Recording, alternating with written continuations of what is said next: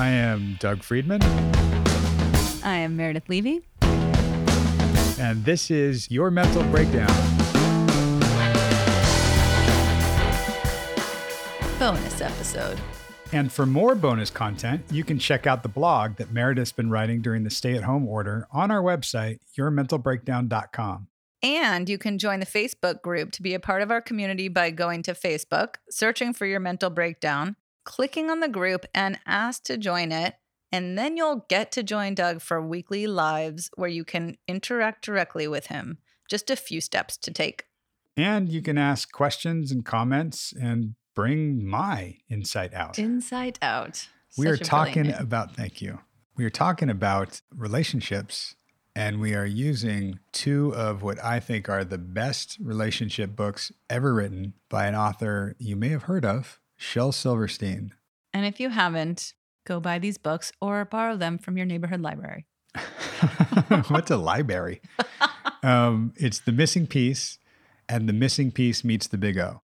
Two different books, but they kind of go together. And it's from the guy that wrote, if any of you know this, Where the Sidewalk Ends. The Giving Tree. The Giving Tree, which is another one. We could do a whole other thing. That's so freaking twisted. Yeah. Yep. And I remember these books, and we were just talking about this, that as a kid, you hear these books or you read these books, and they're wonderful.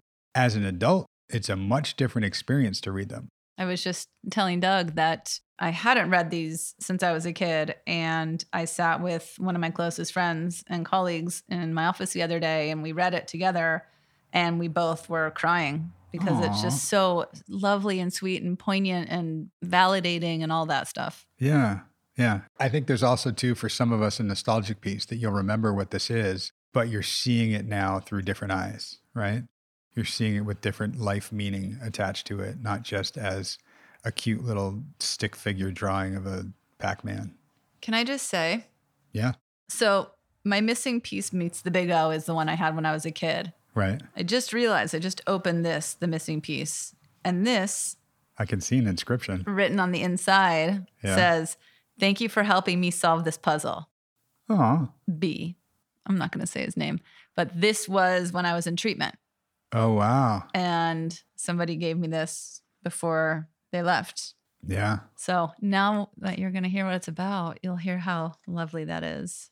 Well, and I will say too, as Meredith said a little while ago, if you haven't read these as an adult, pause the podcast, go find these from your local library or whatever it might be and read them. It'll take you 5 minutes, but it will have an impact, I guarantee. And if you haven't, read it and you want to hear the rest of the podcast, that's fine. It's not like a huge spoiler. To be honest, I didn't have it in my hands, so I looked online, and there's some PDFs online that people have, took a picture of it or whatever. So you can read it online if you literally want to pause right now, read it, and then come back. Right. Totally. And welcome back. And welcome back. I would like to say, I'm looking for my missing piece. I'm looking for my missing piece. Heidi ho, here I go, looking for my missing piece. What a beautiful song. I know. That can only be sung with a real mouth. Right? Well, I mean, that's like the crux of the book is you find something and it changes you. You weren't able to sing the song that way, right? I just want to read this out loud. I know, right? Maybe that should be story time with Doug and Meredith. It should be. That reminds me of the Samuel Jackson. You heard that one? Don't know. Go the fuck to sleep. Yes. Right? Oh my God. Yes. So good. Love that. But this, it's funny because I read it I've reread these many times and I hand them out to clients a lot. And they'll have a real experience of it as an adult reading it because they brought up certain relationship issues, certain attachment issues, codependency and individuality, things like that. I read it too as almost like a little CBT exercise, right? Because especially The Missing Piece, it starts out, I think the first line, I could be wrong, it was a missing piece. That's a thought, right? And then it was not happy. That's its feeling. Right. Sad. And then it sets off on that searching for its missing piece. That's the action. Yep. So it's a thought, then a feeling, then an action. And the action unknowingly reinforces that thought that it's missing a piece. Right. Damn, you're good. Genius CBT loop right there. Seriously. So I think one of the things that stuck out for me in this because I read it again, probably for the 48th time before we were sitting down here together, is that there was a line in there that said, and this was the best time of all. And it was that time where it was all about the journey, not the destination. Like it was the time where the piece could sing its song, could do its thing. And it wasn't really thinking about having something missing or, needing to find something. It was just on its own journey. It wasn't about getting to that destination place, which from the book and life. It's not about that. But that's when it had a butterfly on its head, right? That could be. Okay. Yeah. Checking. Because that was a big part of it. Because it was what? Because before that, it was too fast. It was rolling too fast to have a butterfly land on its head anymore once it found its missing piece. Right. It was just rolling by, not being able to stop and enjoy life. Yeah. And some of us do get, lost in the vortex and of a relationship or something like that. And that's a fine place to be for a while. So the idea is this missing piece goes on and trying to find something, someone, some part to make it whole. And I think the idea is we spend so much of our life feeling like we need someone else to make us whole. And, it's not to say that when we do find someone else, they can't add to us or they can't enhance our life, augment our life, complement. But hopefully we don't need somebody else to make us a whole person. Right.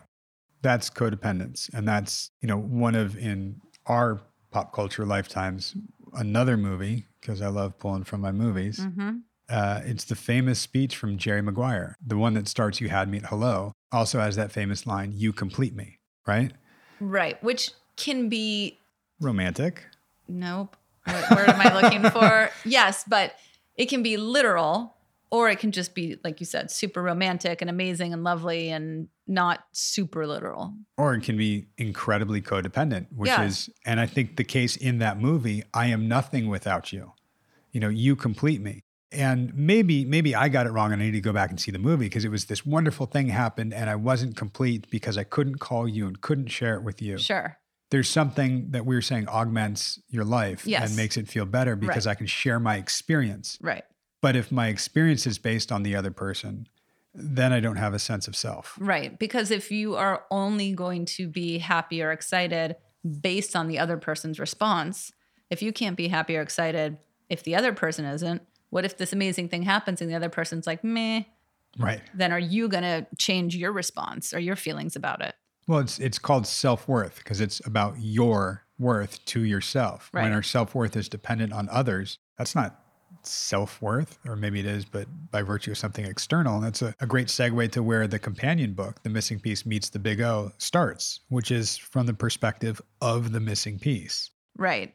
So when I got to the end of The Missing Piece, I was like, oh, amazing. And then I kind of was like, wait, he's still, or she, or they are still, now they're going to find their missing piece again, looking for another one, even though they realized that they weren't missing anything. They weren't missing anything. So why are they still going? That was my question. And then we get to. Then the missing piece met the big O. Right. And it's wonderful. I think it starts out again with a wonderful first line, just saying the missing piece sat alone, waiting for someone. And it's, implying another thought that's incorrect. Could be a core belief that's incorrect. I'm not good enough. Well, it doesn't necessarily have to be incorrect. Right? It could be correct. It could be a distortion, a ineffective thought. Right. But right. And I say it's not accurate. It's not a correct one. You might think that. You might also be that. Not good enough? Yeah. That could be. I mean, how so? Well, it's a thought. Let's say you are, and this is sort of judgment and all over the place, but let's just say you are a severe active alcoholic who regularly beats your wife, and your wife's this amazing, lovely person. Like, nah, you're not good enough for her. Yeah. Okay. So I would say that at the core is something that's a distortion that's not correct. Yes. I'm not good enough.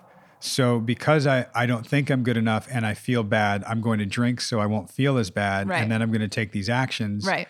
that are detrimental and feeding that. Sure. And at the core of that is I'm not good enough. A lot of, some of the issues I do have with 12-step programs is they'll go, let's change the behavior. And they don't get to what's the core belief. Exactly. Let's challenge that because it might not be true. Exactly. And some of the people that I know who've gone through 12-step and changed behavior are now sober, but still reinforcing I'm not good enough. Right. And have to go to their meetings like clockwork. Yeah. And that is their new addiction. That feeds their new thing. Yeah.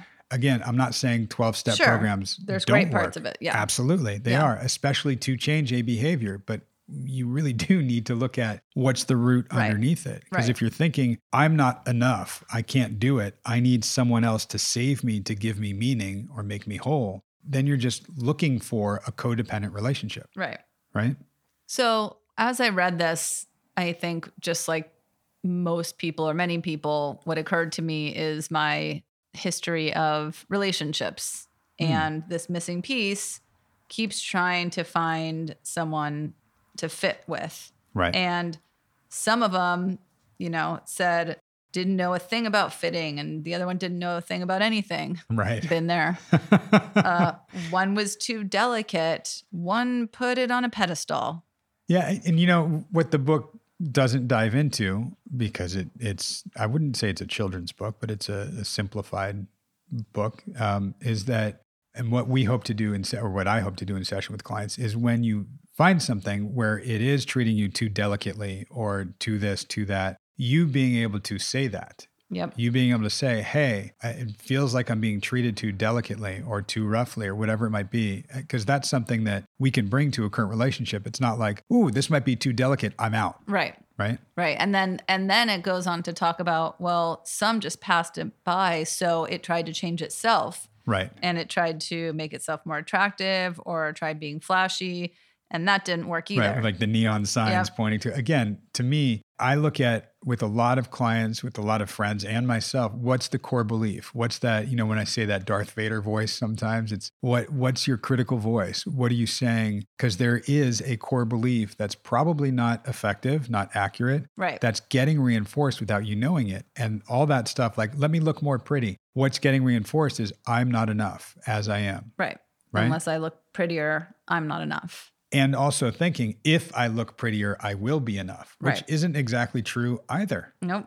Right? Right. And then comes along the big O. And then what happened? And then the missing piece says, like, what do you want from me? Right. And what do you need from me? And the big O is like, nothing. What do you mean? I don't need anything. Again, why I love giving this to clients, because I don't know when people are hearing this mini-sode, but one thing that Did you just call it a mini-sode? Yeah. Love it. That's what they're called. Well, who knew? A lot of people. Not me. I didn't 2 weeks ago, though. Okay. I really didn't. I was like, but this podcast is mini-sode and that podcast is mini-sode. Like, yeah, that's what they're called. Oh. Amazing. Okay. That idea with Drew is he was saying, and you'll remember this, Meredith, that he's only as good as what he can offer somebody. Yep. What he can bring to something, and if I don't have anything to bring, we make the leap and we think I'm not going to be wanted or needed because I don't have anything to offer. Right. And that's why I would say to him, well, maybe what you offer is your authenticity. Exactly. Right? And that's what the big O starts to say is, the missing piece was like, well, I was hoping I could roll with you. And you said, well, no, you can't, but you can roll by yourself. No, I can't. And that's the fear. That's the unknown. That's the not thinking you can because you've been told all your life or by Vader inside you that you can't, that you're not enough. Right. And he's like, yeah, you can. Just teach yourself, and the piece with all its edges, right. Is like, oh, okay. And then little by little he tries and and he starts to roll by himself. And I think, again, we talked in one of the episodes about the fear of being alone and how if finding happiness in being alone is so epic and can be, if you're alone for too long, maybe you get a little too comfortable with it. Well, being alone and being lonely are two different things. Totally. Right. And I think, part of what I love when the big O leaves the missing piece is it's not an abandonment. It's saying, yo, you're fine. Yep. You just got to round your edges off. And that to me goes into, in a sense, the process of therapy. It's rounding your edges. And you go through that, and it's not like it happens, boom, overnight. Cool, I'm rounded, I can roll. Great. It takes some work to kind of recognize your edges, to soften them up, to see. Sometimes we don't want to know, why are these edges here? Where did this come from? How come it's so sharp over here? And okay, we can look at that and investigate that. The thing that we do, I think, the most effectively is have some experience trying it differently than we've done before. And that's what gets that missing piece to flop, flop, flop, and round those edges and eventually start to roll. That's therapy. It's so freaking hilarious. I'm just like laughing over here because anybody in my life who knows me well knows that I have been working on rounding my fucking edges for so long, a solid 15 years or so. Right. I feel like I'm getting to be, I don't know, like a stone that has been worn away for maybe, I don't know, a couple centuries, 50 years, I was going to say, not right. 500 yet. Not. Right. You don't look a day over 492. But yeah, working on, it's exactly what I work on, is softening myself, rounding my edges, not trying to pop the big O. Right. That sounded fucking weird. That's what she said. Yeah. It's funny because some people that haven't known you in a long time, or that just meet you, will go, wow, Meredith's really edgy. Yeah. And it's funny that I've heard that exact comment, because the tattoos, the mouth, right? Yeah. And it's like, yeah, she's a sweetie. Like, you don't know her. You got to get to the creamy feeling inside. Oh, that was bad. Not that. Right. I'm like a Cadbury egg, hard on the outside, but sweet and creamy on the inside. Oh, at least you didn't go gooey. Gooey. Yeah, but you are gooey. We're all gooey. And I think that's something that if you're not afraid of that, of what's inside, your edges will round off and it'll be, that wonderful thing that you get to bring out. It's why I very firmly believe that vulnerability is one of our greatest strengths as humans. Yeah. People think that's weakness. I need to show this hard exterior all the time. Yeah. I just watched a client of mine was saying how much he loved the Dennis Rodman 30 for 30 on HBO or ESPN. Totally. Point being, Dennis Rodman, who's this, now he's in the news again for like going to North Korea and trying to, help keep the peace and, okay, whatever. But he went from this wild guy with crazy hair and pierces and tattoos, and his whole story, his whole arc, his whole edginess, like he's really a gooey guy. And like his teammates, especially when he played for Detroit before Chicago, really knew him as this incredible, caring guy, really sensitive guy. And part of, I think, why you see people appear so edgy sometimes is that they're incredibly sensitive. Oh, yeah. And guarded. And insecure, totally. Potentially. Totally. Yeah, it's a defense mechanism for me. I know that. Absolutely. Yeah. That way, we can't get hurt. We put the wall up and we're fine. Yeah, I like that wall. Keep those walls around me. I think Pink Floyd might have written a song or two about that. Might have. What would it be called? I don't know. Ooh, I hope we mentioned that on sessions so we can actually deep dive into the wall. Why can't we deep dive from a bonus? We just keep diving and diving. That's true. How about you just bring it up in session with Drew so we can do it? Meredith and I are laughing because we don't have our own agenda when we're with a client. Not at all. But I could work it in. I won't. Sure. No. But if, I don't know, somebody out there listening to us were to suggest it naturally of their own accord without us influencing them at all, then maybe it is something we'd look at. I love how it becomes about the journey, not the destination. And then at the end of the book, the seeming destination of the book is not an end because it says, that they start rolling together and it didn't know where and it didn't care. Right? Because it was just so content being in the present. It was so full. And that's not to say you're going to have nothing but joy when you're able to be present.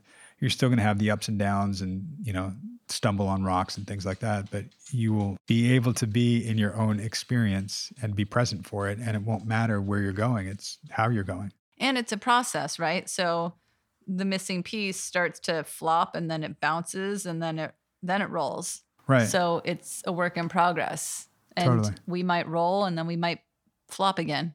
Yeah.